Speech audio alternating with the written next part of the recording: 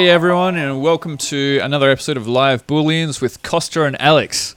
Except something's a bit different today, and it's that neither Costa or Alex could make it, unfortunately. So Susanna and myself from the Cafe Booleans side of things have decided to take over, and we've brought in an old friend and a special guest here, Sarah Brown, is it? Yeah, that's it. Sarah Brown, how are you going? Hi, Good. Thanks for having me. No, Hi, awesome. Sarah. Thanks for joining us. So look, I reached out to you because I think last time we chat, it was probably a few years ago actually. You were telling me that you're part of Code Like a Girl, and actually you invited me to one of those events, which was actually really cool to see in action. And I believe you're still doing Code Like a Girl, aren't you? Yeah, I am indeed. Back in the pre-COVID days when we had lots of events in person, we used to host sort of quarterly events with different topics. And I think the one you came along to, John, our topic was cracking the tech career. So it was really focused on different people in different stages of their careers in the tech industry. We really focus on minorities in the tech industry, and trying to kind of help people at any stage of their career, whether they're just starting out or mid-career or senior and they want to give back. But yeah, these days, post-COVID, where things are much more online, we kind of switched to an online model. So we do a lot of online education, as well as some placements, internship placements as well. Yeah. Yeah, awesome. So there's still plenty that can be done even though things are online now. Yeah, absolutely. And probably even more so, probably opened up the opportunities for us even more in a way that, you know, we were sort of forced to make the decision to go online instead of in person. We were doing these in-person workshops and in-person events. You know, we'd have like a coding workshop where 20 people would come along and learn, you know, how to build a simple web page with HTML and CSS. And that's really cool, and those are really fun, but, you know, you could only really reach like 20 people at a time, and you need a lot of overhead. You need instructors and you need computers and all this. So yeah, it was kind of the kick that we needed to move that online, and now we can deliver our education to like so many more people in like different parts of the world, which is really exciting. Yeah, that's great. I love how like moving that online and talking about that, and you talking about broadening your audience too. Like, that's so great because it's also so inclusive for people who maybe can't leave their homes or are geographically isolated too. Now you can include them, and now they can like experience all the cool stuff that you're doing as well. That's exactly right. And I feel this myself. I live like in a rural town, and, you know, to be able to reach rural people is huge. Who don't necessarily have these opportunities that, you know, things that happen in big city centres. That's actually a really good point. And I mean, I guess with COVID being a push, could you see that kind of city centre inequality thing degrading as time goes on now? Do you think people, like as you said, being rural, you're now getting more equal opportunities? Do you think things are going to continue in that way, even if, quote, COVID ends? I think so. I hope so. I mean, certainly like the work from home movement doesn't seem to be going anywhere. And for the tech industry in particular, there's no reason you can't work from home unless you need like really special access to, you know, things that you need massive security clearances for, or really particular technology. But for your day-to-day kind of software engineer, if you've got a decent computer and an internet connection, there's nothing you can't do from home. Obviously, we do so many of our meetings online. You know, I work for Code Like a Girl. We're all a remote team. The company's based in Victoria, but I'm here in South Australia. We've got team members in Sydney, in Brisbane, and, you know, I think that's it actually makes it brings more opportunities for people who might not have considered a career in tech to say, oh, actually, I probably could do that. Like, I don't need to move. I don't need to relocate to a big city. I don't need to leave Adelaide and go to Melbourne like so many people do. I'm sure it's similar in the game space. Yeah. And it's so interesting too, because like a lot of what we do, like in industry now, so like in software and in games, we have so many people who work remote. Like it's such a huge part of our workforce, and just it's so important that as educators, like what you're doing, and like that we're thinking about that and that we're planning that in our curriculum too, because it's we're not only teaching the skills of the tech, but we're also trying to show our students, hey, this is what it's like in industry, like, you know, make sure you know what it's like this is what it will be. And that is such a huge reality now, that like it's so important that we're showing everybody this is what it can be like too. Is that still okay? Because it's a completely different way of working, isn't it? It's completely different, and it's like it's brand new, really. Like the technology's come so far even in the last 2 years for what we can do to work remotely, and the practices, the workplace practices. So yeah, it's a whole new world, and it just creates so much more opportunity for people who aren't traditionally represented in the tech industry, which is what I'm super passionate about.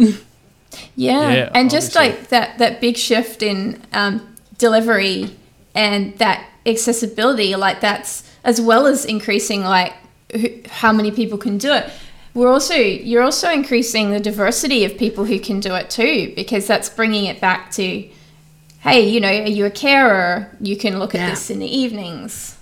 Totally. And the work that I do, particularly for Code Like a Girl, you know, we're an education company, but I'm a software engineer. So I actually work on the learning platform. So it's, you know, what do you call it? E-learning, learning management system. There's a lot of, you know, out-of-the-box platforms you can use, but we decided to build our own from scratch because why not? We're software engineers.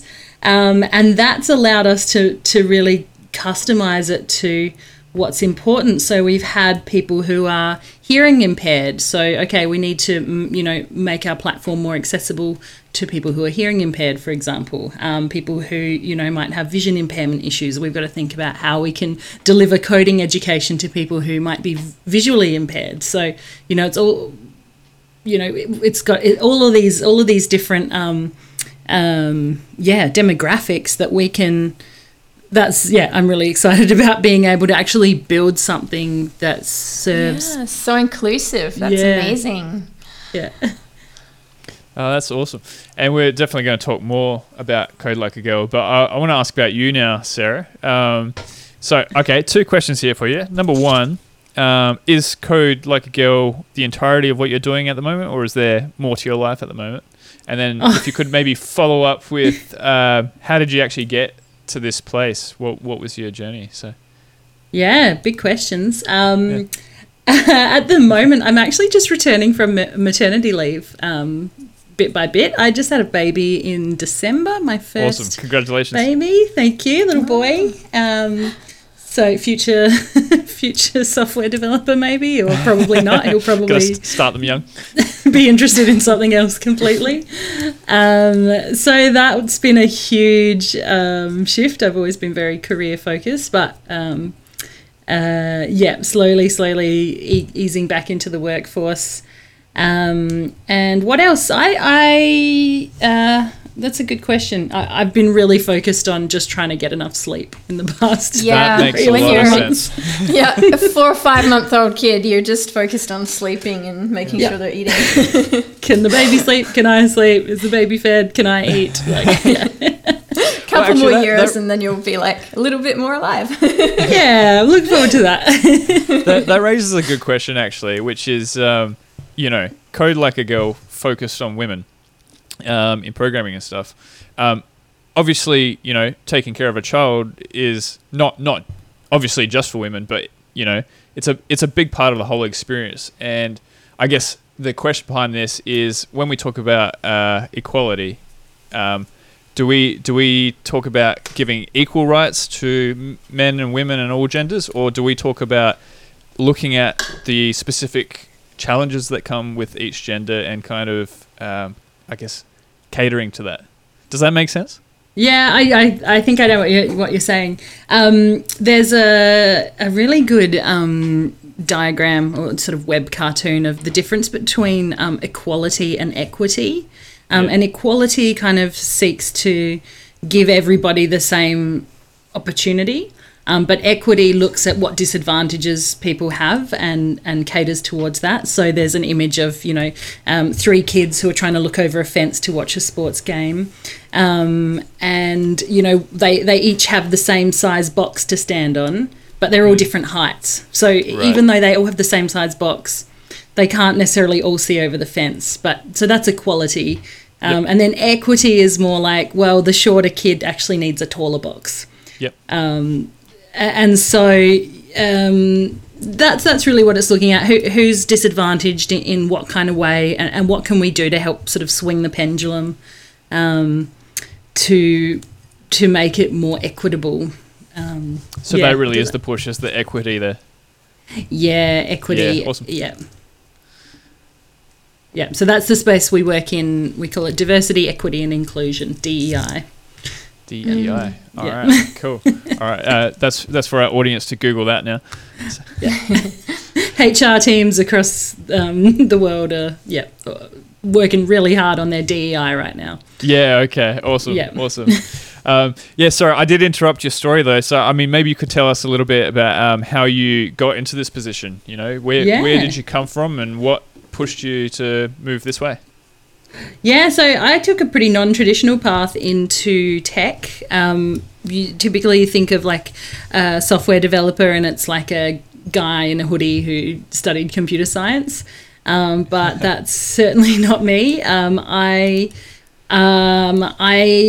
fiddled with computers when I was a kid. My dad worked in IT, so I kind of always had this exposure to computers and played around with them, but I never really, I guess, knew what was coming in terms of careers in tech, and I never really thought like, this is the career that I want to have. I was a theatre kid. I loved music, so I actually studied music at university for a little bit, and I was a music teacher.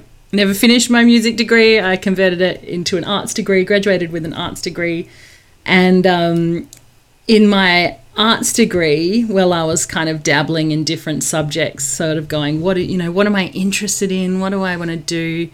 I did like film studies and journalism and event management, and I did a couple of subjects that were sort of like intro to programming as electives. And when I finished my degree, I sort of thought, that was fun. I really liked that. And I remember doing this when I was a kid. I remember like making really crappy websites about Pokemon when I was 10 years old. Yeah, awesome. On Who didn't do that? Yeah.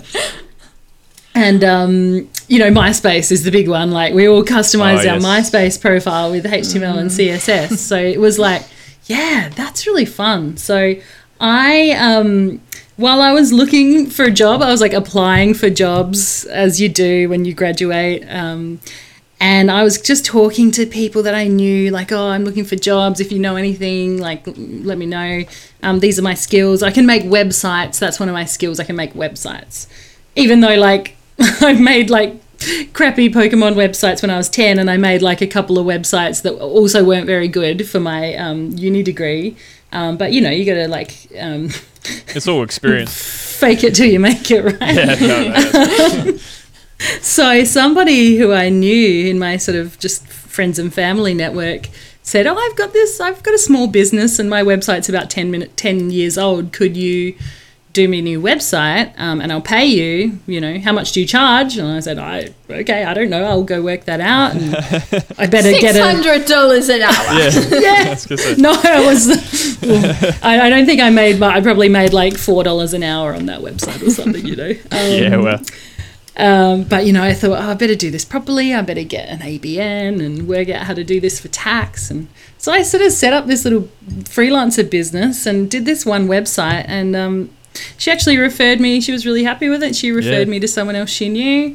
They referred me to someone else they knew. It kind of snowballed. And before I knew it, I was just building, like, websites as a freelancer, like running this little business that I'd never planned on, that I had no... like knowledge of how to run a business or how to deal with clients or like do invoices or anything. But I did that for about 5 years. And then was approached by a startup company in Adelaide and doing sort of like building project management software. I went to work for them for a little bit, and then kind of landed my dream job with Code Like a Girl, doing work that I'm really, really passionate about. Dream job, there it is. Awesome. Yeah. So how long have you been at Code Like a Girl?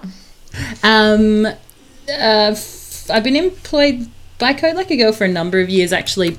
Back in the day, what John was talking about, the events, I just used to work like a few hours a week for them, doing like helping run events in SA and running workshops. But that was like a few hours a week.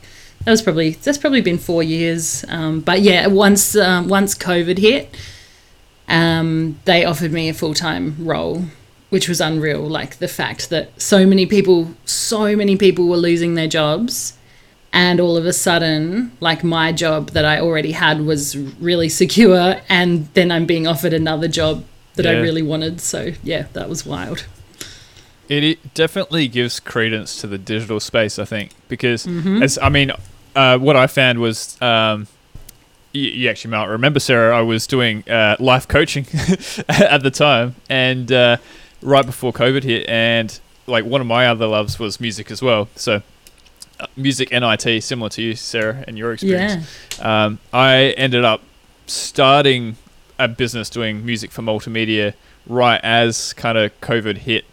And then fortunately, because I had met a few people in the local industry, it meant I could actually still work and make things for people, make things for video games. And it was a surreal experience that, everyone's talking about losing their jobs. And I was kind of like, well, my career's kind of just started here. So, almost a little bit of guilt that comes with that. But, Funny, but you take isn't it? Yeah.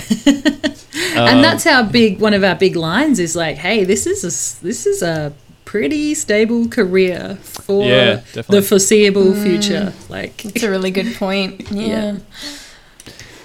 And it's a whole new space. Well, not new, but, every day, I would say, where are we, 17 minutes in, and I'll mention NFTs and like the metaverse and everything. But, it's not just that. It's, like you said, web design, we talk about video game design here. It's all growing. It's definitely not going away anytime soon. Not until it gets disrupted by the next major technology, which will probably just build on it. Do you find Code Like a Girl or any of your connected projects discuss many of these kind of emerging technologies, or is it kind of you stick to what's kind of, mainstream, let's say?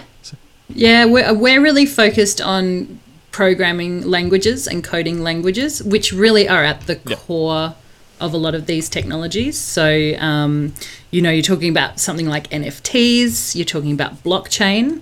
Yep. Well, you can use a language called C# to program in blockchain. Same goes with game dev. Yeah. I mean, this is a game dev podcast. People know this, right? Anyone using Unity would be using C#. Yeah. Would be using C#, exactly. So, what we're teaching is the language. It's like if you're going to learn English or German or something. And then what we're trying to do is, help people see what pathways exist. So like, fantastic. Do you want to work in game development? Okay, here, learn C#. Here's a C# course. Are you interested in data science? Do you want to crunch numbers? Learn Python. Python's a really great language for that. Web dev, learn JavaScript. So we're all about the underlying languages. Yep. That's really the toolkit that you need, because then you can do whatever you want to do, really. Yeah, which is fantastic, I think, because it's such a hard space to navigate sometimes. Because I dare say, like in the last 20 years, it seems like it's gone from, I work in IT or I'm a programmer, to now you've got all these tiny little niches. I would say, database programmer, but that's even a broad field now. You'd be doing more specifics there. So definitely important to kind of have this education, I think. Yeah, and it's really, it's such a minefield, like you say. It's hard to kind of know even where to start, and even accessing, people say like, oh, I think I want to work in tech, or it's, it sounds like a good idea to work in tech, but like, what does that mean? Where do you where do you start? Even when we say like, oh, here are all the languages you can learn, like what language do you choose? It's you kind of need like the old guard, which are the people, all of us who've been working in tech, to kind of say, well, here, here's what you can do, here's what you can build, start here. And then from there, you can learn, like once you know one language, you can pick up other languages. It's like human languages. It's all built on the same principles. Yeah, it's like, what's the equivalent? How does it communicate across, isn't it? Yeah, exactly. Yeah. What are you trying to do? It's all logic. It's all logic based. Yeah, I found that when I was learning programming, it was almost like you have this aha moment where it's like suddenly you understand how computers think. Yes. And how you have to talk to a computer. And just sequences of like true and false over and over until and over you get to arrays, and then I'm out. That's fair enough. Arrays, although what about objects? Do you go that far? Yeah, well, that's a thing in games a little bit, so that kind of makes sense, right? But then, then I'm out. I find it really abstract in programming. We're actually developing 3 new courses right now. We're doing a JavaScript, React, and Node.js, which are sort of 3, courses that worked well together. And working on the JavaScript course it's been a real challenge to work out like how to teach JavaScript, because it is a really big abstract kind of language that can get really messy. So yeah, I'm with you there, Susie, on arrays and yeah. Which is, I mean, look, I don't know heaps about JavaScript, so any programmer listening is going to hate me for this, but from my understanding, it's used almost everywhere on the web. But some people would say, it's not a clean language, or it's a little messy. Yeah, and it's a bit of like a Wild West language. I remember people when Python first came out, and you had people saying, "Oh, it's fantastic because it's easy to learn," and then you had like the hardcore programmers or whatever saying, "Well, it doesn't even force proper indentation or whatever it was, the opposite way around." I can't remember. The indentation matters, yeah. Oh, it does matter. That's the right. White space matters. Yeah, that's right. There you go. It's people so saying, yeah. Sorry, I was just going to say, like, it's so... I often find when people ask me, like, oh, what programming language should I learn or what coding language should I learn, I often go based on personality. So, like, for me, really? I'm a JavaScript developer. So I'm a web developer. Like you say, it's everywhere on the web. It's what creates interactivity on the web. And I'm just a bit, like, messy. I like to throw stuff in a pile and just sort it out and then clean it up later. Whereas like I have another friend who's like really into everything in its place and like doing things right from the start, and so she's a C# developer, because that's much more what C# is kind of based on, is like good habits right from the start. So they have a personality quiz. Like, which coding language are you? It made me think of the Sorting Hat from Harry Potter. You just need something like that put on something. It might be coming. Oh, really? We might be working on. Yeah, we've got ideas. Fantastic. Very cool. You don't have to make any announcements right here, though. No. It's good. Build people's hype, and they can check out Code Like a Girl. Well, it's one of those things. I mean, talking about Python again, because I was under the impression that it wasn't that popular. Obviously I was wrong, because now you see it used in AI, and just like the sheer amount of libraries that have been built for it for AI and, maths, calculating and all that kind of thing is Robotics. Kind of made it. That's right. It's made it one of the most popular languages out there. Yeah, it's popular across like so many disciplines as well. Like it's massively used in academia. It's used in anything to do with data, but then it's also used in like Internet of Things. Robotics languages are built on top of Python. It's major. Far out. Yeah, and isn't it used? I think we use it at like people like technical artists use it in games to like make things happen better in Maya and stuff.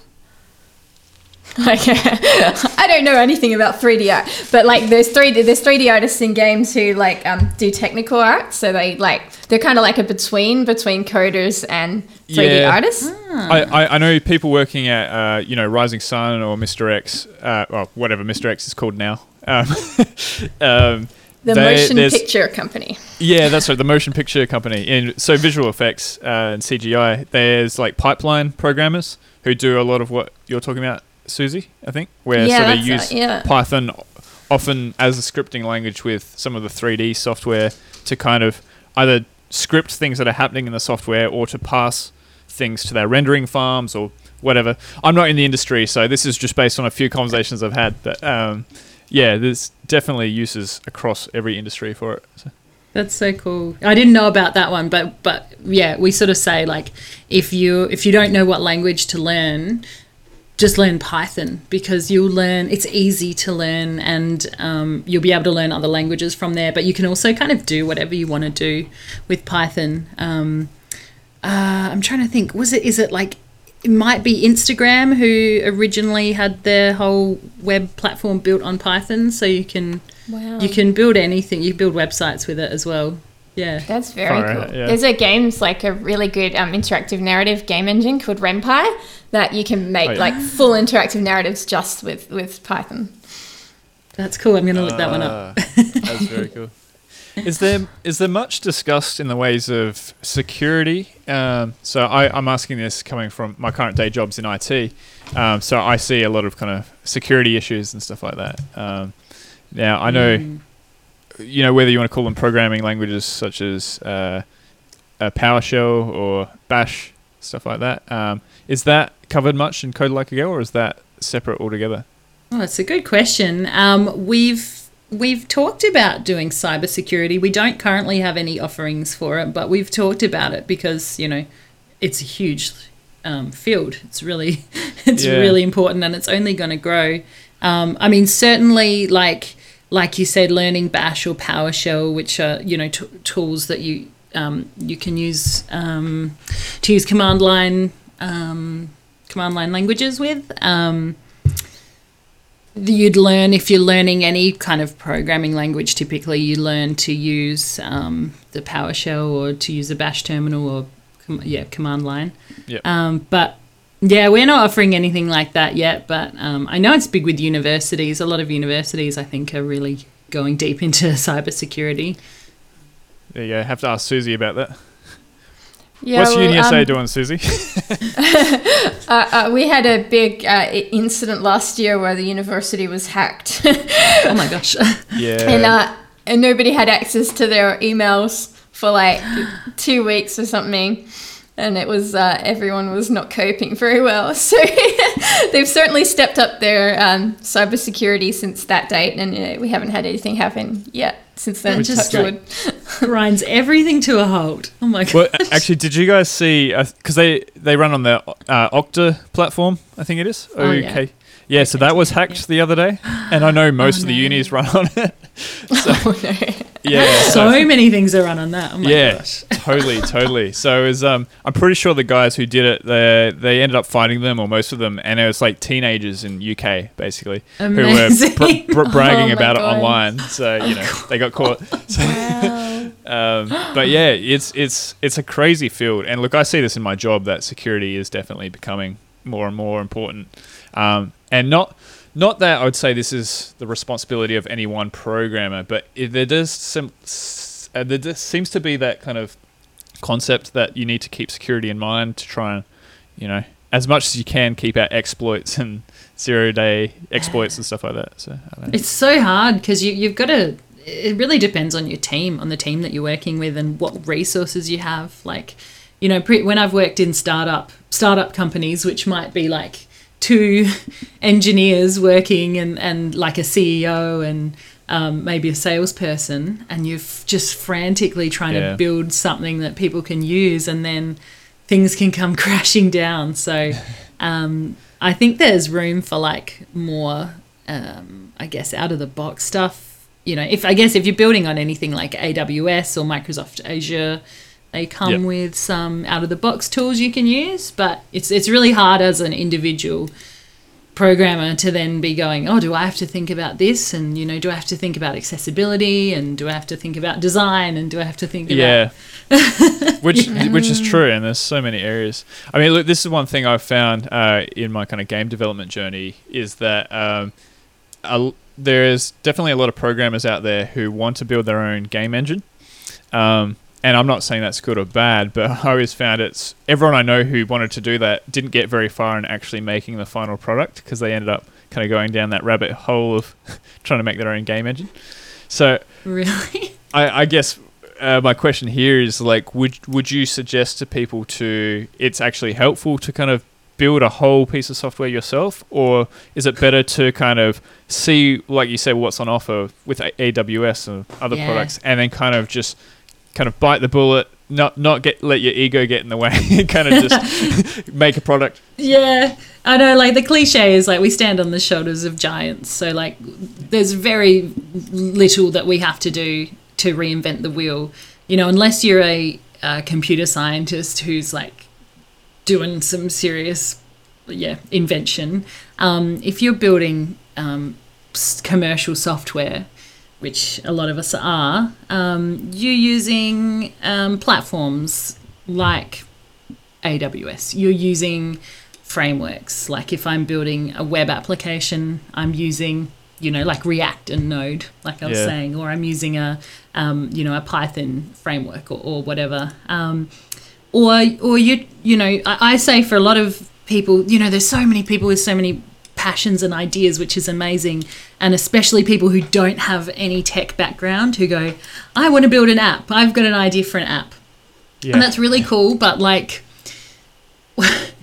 can you, this is what I always say, is like, can you stitch something together in a no code or a low code kind of way before you come up with something brand new and shiny that's just going to fall over because you had one engineer build it? Can you use email and Eventbrite and whatever, like MailChimp and real people, and do you really have a product or a service? Like, what are you doing at the core? Do you have a real market? Do you have a real audience? Can you deliver this service in person and then try to move it into an app? Can you prove your concept that way? I think there's such an allure to technology and such this like idea that programmers are these wizards that can just like whip up whatever, but really we're just like gluing popsicle sticks together. It's just about knowing what popsicle sticks to actually glue together. That's right, yeah. And then as soon as you have like more resources and a bigger team, then you can work together to glue the popsicle sticks together. Yeah. Then you get more glue. That's right. You get stronger glue. You get different coloured sticks. Yeah. Totally. I don't know where I'm going with that metaphor. Yeah. It's something I find as well in music when I'm doing it is that it's very easy to get sucked into all the cool toys and like plugins and stuff that you can use to make music. But at the end of the day, I think his name was Andrew Sheps, who is an engineer that worked with Michael Jackson and a whole lot of people. He said, the only thing that matters is what comes out the speakers or what comes out the headphones. So like your audience never actually sees what you do to make that product. So you got to be careful not to go too far down that rabbit hole that you're kind of not actually making anything that's quality. Oh, it's just enticing, isn't it, to buy the things? Then you feel like you've achieved something, right? Yeah. But that's a really good point about having to have something finished. Like, it's like in academia, like when you're doing a PhD, like we say the best PhD is a finished PhD. Because it doesn't matter. Like you could be working on the best research in the world, but if you never share it with anybody, nobody knows, right? That's totally right. And I think it might have been Mark Zuckerberg who said, like, about tech products, if you're not embarrassed by your tech product when you release it, then, you've released it too late. I wonder how he feels about the metaverse then. Getting all the right embarrassment. Mark Zuckerberg. That is pretty interestingly, I think I think kids have a very different opinion of Zuckerberg than like we do. Like I was on my 11-year-old's computer the other day and I saw like I was on his Google and I saw his last search was who owns Mark Zuckerberg. And I was like, okay, that's a very different approach than we think of Mark Zuckerberg, isn't it? There's some really good interview footage of him that, you really do question, is he human? Is he human? That whole bit, yeah. Something I wanted to ask, and I have no idea where this question is going to go, but I guess with Code Like a Girl and the similar things you've been doing, have you found there's been much pushback or people not taking it seriously? Yeah, absolutely. I mean, there's always people who question the need for it. You know, everything from like, oh, what about Code Like a Boy? Well, boys actually already have heaps of opportunities from, you know, from a young age. Boys are introduced to logic-based toys, you know, much more at a very young age, whereas girls are typically not introduced to logic-based toys, and this kind of continues all the way through schooling and so on. You know, there's a lot of just misunderstanding of what the issues are in the industry. You know, we exist, Code Like a Girl exists because the tech industry is just so dominated by men. And the problem with that is the tech industry is building the products and the services that run our world. Like everything is connected with technology, like traffic lights and hospital systems, and you know, everything. So much of our experience is run by technology, and so if those products and services aren't built by diverse teams with diverse experiences, then you know, there's going to be blind spots, and you're going to get biases. You know, we see this in like automatic algorithms that approve credit card applications. There was a story a couple years back where Steve Wozniak tweeted he and his wife like both applied for a credit card, and he was approved for a higher limit than his wife was, even though she made more money than him. Wow. And it's just these biases that no one's doing this on purpose. Yeah. It's just what happens when you get a homogenous group of people building a product. So all that is it's to systemic, say, isn't it? Yeah. it's hugely systemic, and so that's kind of why we exist, is to say like, well, we want to diversify this. We just want to break this apart and create more diversity in tech teams. And to do that, we have to like break down so many barriers that go back decades as to like why women aren't in tech and why gender diverse people aren't in tech. And the problems start from when kids are 3 months old and go all the way through schooling, go all the way through junior, mid-level, senior careers. We got to swing the pendulum. Yeah. And it's like such little things too that you don't really notice or that you don't really feel at the time. Like when I was in year 12, I did my SATEC application for uni, and I put my first preference as multimedia and my second preference as marketing, which I had no interest in, but someone told me to. And then the careers counsellor at school came in and found me and said, "Oh, I think you should change your preferences around because marketing's more suited for you." And I thought, oh, okay, like, I guess they know what they're doing. So I changed it. And then we went to an information session at the uni, and the guy I was dating at the time was going to study multimedia. So I went with him to the information session. And when we went to the information session, the lecturer presenting it was a woman. Yeah, and she was amazing. She was like one of the coolest people I've ever met. She was talking about her computer with all this this was like a long time ago because, I'm getting old now. So this would have been like 2004 or something, 3 or 4. And she says, I'm at home, I got this computer, it's got 12 gig of RAM. And I was like, whoa. Wow. 12 gig of RAM. And I was like, oh, she's amazing. She's talking about this new video capture card she got, and I'm saving up for that same one. And I thought she was so cool. And I went home and I changed it. And I wouldn't have done that if she wasn't the one giving the presentation. Just being visible and saying, hey, I exist in this space. This space is for you. This space is for everyone. That's so cool. Role models are everything. It's such a circular thing. Once we start getting more people into these spaces, it creates a flywheel effect because, you can't be what you can't see, that old chestnut. Yeah, I love that. That's so important. That's great. I love that story.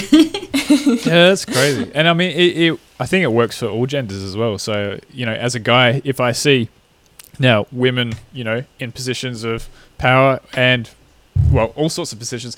Someone, I want to get your thoughts on this. The other day, someone said to me, we don't just need to see, women CEOs or women kind of managing companies. We need to see women in all professions, because you kind of don't want to just push that one idea as well. You kind of want to, if you want to give options for women everywhere. I don't know what you think of that concept. Yeah, totally. I mean, it's tricky because every industry is, well, a lot of industries seem to favor one gender or another, like healthcare, nursing, you see a lot of women in teaching, you see a lot of women. So, you sort of wonder, is there a biological aspect to it? But I mean, certainly with anything that's programming or maths based, like that, those myths have been debunked. There's no reason that women's brains aren't as good as men's brains when it comes to logic problems. And on the same token, there's no reason men can't be working in more empathy based industries. Yeah, definitely. Yeah. So I mean, and again, it starts so young. So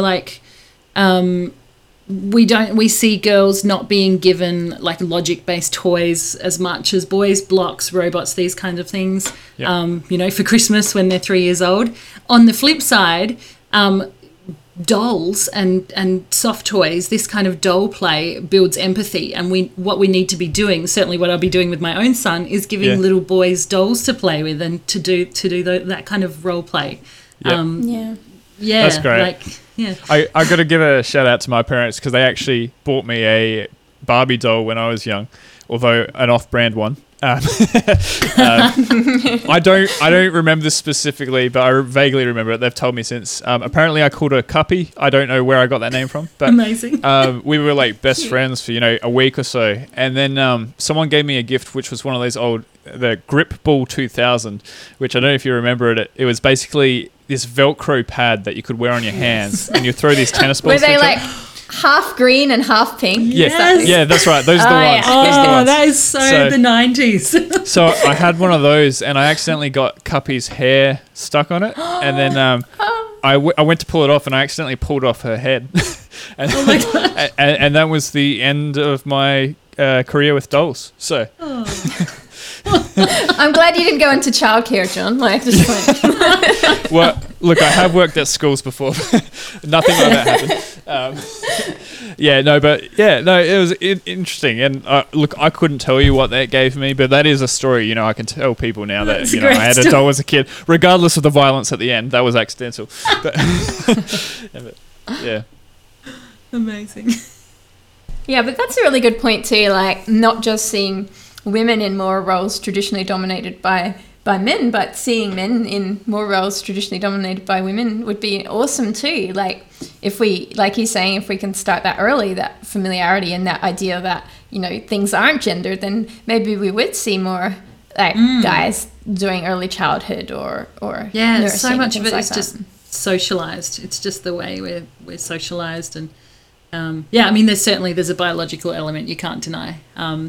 This year, I'm sort of slowly returning to work, and my male partner, is the primary caregiver of our little baby, and so we're really finding that people are so amazed by you're really challenging the gender norm there, and it's really great, but it is challenging because there is a sort of a biological imperative of the birth parent being so attached to the baby. And there's things that only you can do too. Totally. Yep.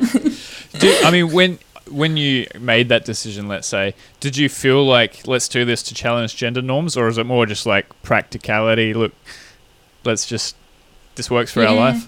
Bit of column A, bit of column B. Yeah. Okay. I certainly working in the tech industry. My income potential is higher than my partner's. So we made the decision. It was, that I should continue to work and he could caregive, but also because I work from home. it's just flexible, like, and my company's flexible as well. So I'm literally like on a Zoom meeting on a Monday morning with my coworkers, like breastfeeding my baby, and that's all part And it's of perfectly normal. absolutely normal. Awesome. And that's Awesome. great, and it should be. And keep normalizing breastfeeding. 100% normal. Yeah. Yeah, baby's gonna eat. Because that's another weird thing that's been kind of issues in our society that's been socialized as a strange thing, when it's like, it's seriously the most natural thing you can do, right? Like, It is the most natural thing, and that's it. And it's socialization is such a big part of it, that we're really just trying to break so many of these ingrained ideas and stuff that we're marketed, and just going back to Code Like a Girl, who's eligible to complete programs through Code Like a Girl? Like, is there an age limit or anything like that? Yeah, so currently we are working with people over 18, and probably the cybersecurity factor, John, is one of the big factors there. We've historically done coding camps and workshops with little kids in schools and, that kind of thing. But that's kind of easier when you're in person, because individual people can have police checks and whatnot. But online, like working with kids' data and kids interacting online, that's like a whole thing that we're still, yet to to move into, because it's hard. Yeah, you have to be so cautious with that stuff. And because, even we saw the, Log4j exploit come out recently, which is basically, I think it was part of PHP from memory. Basically, one of the kind of underpinning frameworks that has been kind of built into a lot of applications, just because it's historically part of the kind of structure, was made by a couple guys just doing it in their spare time. And, it was so good, everyone's using it. And then there was an exploit found for it. And so all these websites and programs across everything now had this exploit in it.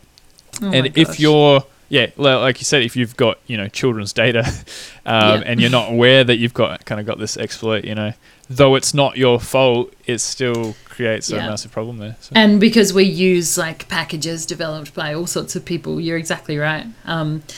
There was even not not talking cybersecurity, but there's a package a few years ago called LeftPad. Have you guys heard about this? No, what's that? LeftPad. It was like literally a package that so many hundreds of websites had like used in their applications, and it just added a bit of padding on the left. Right. And then I can't remember. Maybe the creator went to jail or something. I don't know. Something happened.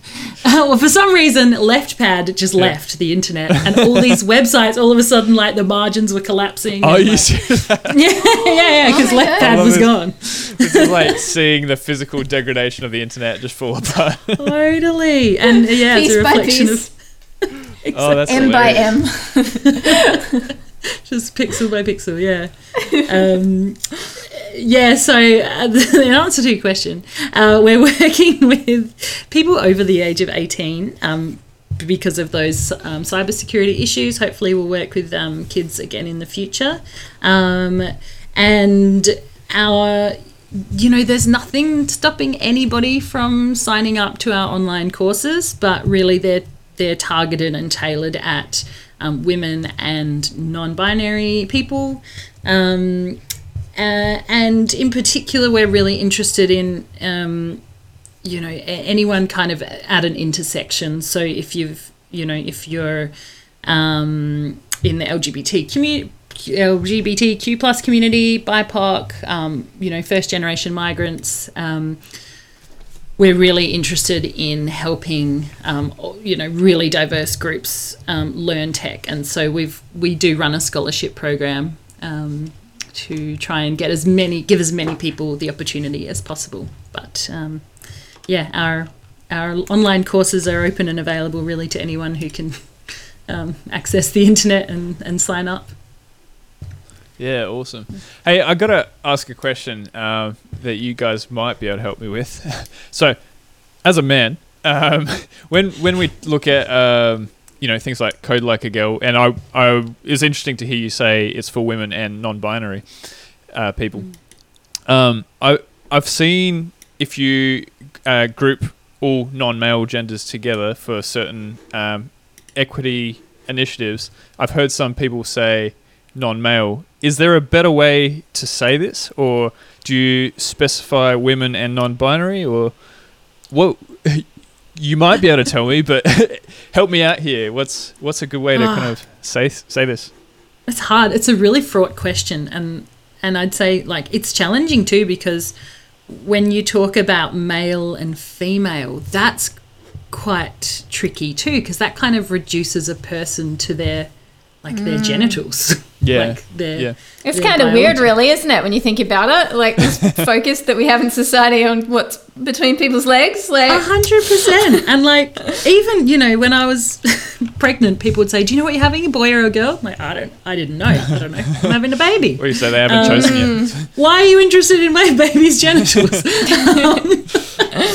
What's between your baby's legs? Come on.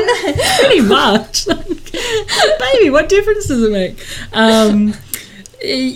So I don't actually, I don't know really how to answer that question, John. I'd say I identify as a woman. Anyone that refers to me as a female, I get a bit ick about, because that's okay. Do you know what I mean? Like that's my yep.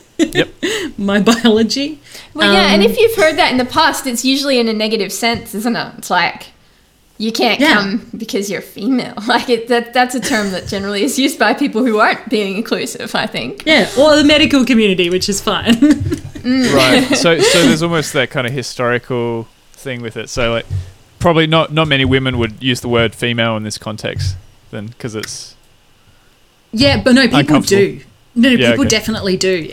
Women use it all the time. It's one of those things that's so ingrained into society. But like when you actually break down the language, it's kind of problematic. Like it's kind of creepy. It just reminds me of Peep Show. Like remember on Peep Show, he's always talking about females. Yeah, I know, right? Oh my gosh, yeah. Yeah, but huge conversations to be had by definitely the gender diverse community. I can't speak on behalf of. No, definitely. That's right. Yeah. I wasn't expecting us to solve it here, but it's just it's one of those spaces hard to navigate, I think, because it's only now in the last 5 years or so rapidly kind of being exposed, I guess. I find a lot of my questions I'm finding really hard to ask, because I'm trying to really pick my words carefully, because obviously I won't have all the right answers on how to ask it, so I'm just trying to get this conversation going. So all you can do is be open and be willing, so the pronoun conversation's a big one. If people don't understand why people might use different pronouns, it's just about being open and listening and saying, okay, well, that's what you want to use, I will use that. I will use they, them, and it doesn't matter if you make a mistake, as long as you can say, oh, okay, I'm not perfect, I'll try better next time. Yeah. And actually be willing to listen to it. Yeah. Yeah, totally. Yeah, far out.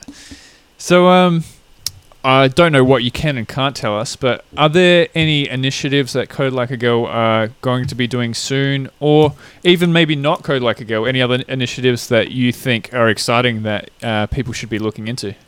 Oh, okay, good question. Any initiatives? So Code Like a Girl, I did mention it, I did touch on it briefly. There we go, plugged back in. I did touch on it briefly. We are releasing 3 new courses to our online course offering, which will basically build what we're calling a career track. So we currently have intro to web development, or foundations of web development, where you learn how to build a simple website with HTML and CSS and a little bit of JavaScript. That's a 10-week course. But what we're building is 3 new 10-week courses. So a kind of intro to JavaScript, where you really learn the foundations of JavaScript. Then a front-end development with React course, and then a back-end development with Node course. And so these are all individual courses. You can do one just individually, or you can do all 4. And then what that really gives you, what that really sets you up, is to become a web developer, because everyone wants to hire software developers, and there's just not enough candidates out there. Even so still. that's I think Australia is creating 60,000 new tech jobs year on year. Yep. But only 9,000 people graduate from computer science each year. Okay. Wow. So there's a we lot of space need, we need Yeah. these different kinds of education. Yeah. there. Yeah. So far out. and it's not just us. Like there's so many other initiatives. We've got 42 School in South Australia as well, which is a free tech school. Yeah, there's they so seem much really cool, doing lots of really cool stuff there. I like how it's mentor, like based by peer learnings. That's really interesting. peer learning. Yeah, absolutely. Yeah, that's really cool. So I encourage anybody to look into 42 if you're looking for, a really intense and free computing degree. Heaps of online education. You can learn to code. Anyone can learn to code with online. You can learn online for free. There's just different offerings, different things tailored to different people. I learned just by I did one university subject, but then the rest of it I just learned as I went. It's all there for the taking. Yeah. Just want to ask you, so if people are interested in Code Like a Girl, where should they go? Yeah, easy. Codelikeagirl.com.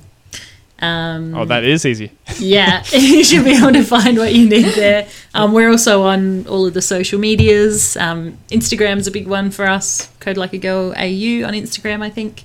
And we do cool stuff like post day in the life. You will get a software developer to take over our Instagram for a day and sort of follow them through their day of what that looks like. And check out our social media and our website and YouTube as well. You can see me talking on YouTube about which programming language you should learn. Oh, awesome. Yeah, Oh, very cool. Yeah. All right, so a good way to keep in the loop there. So that's it. Yeah. cool. Well, thank you very much for joining us today, Sarah, and sharing everything there. There's a wealth of information for our audience there. So Brilliant. Thanks so much for having me. Sarah. Thanks so much, Sarah. And I hope somebody listens to the interview and then decides to enroll, just like that lady did for me. Oh, totally. And I'm always happy to chat to any women or gender diverse people who aren't sure. I'm on LinkedIn. You can find me on LinkedIn. Send me a message. Yeah, I'm open. fantastic. Awesome. Thanks for that, Sarah. We'll catch you next time. Good one. All right. Thanks, guys. Bye. See ya. Bye.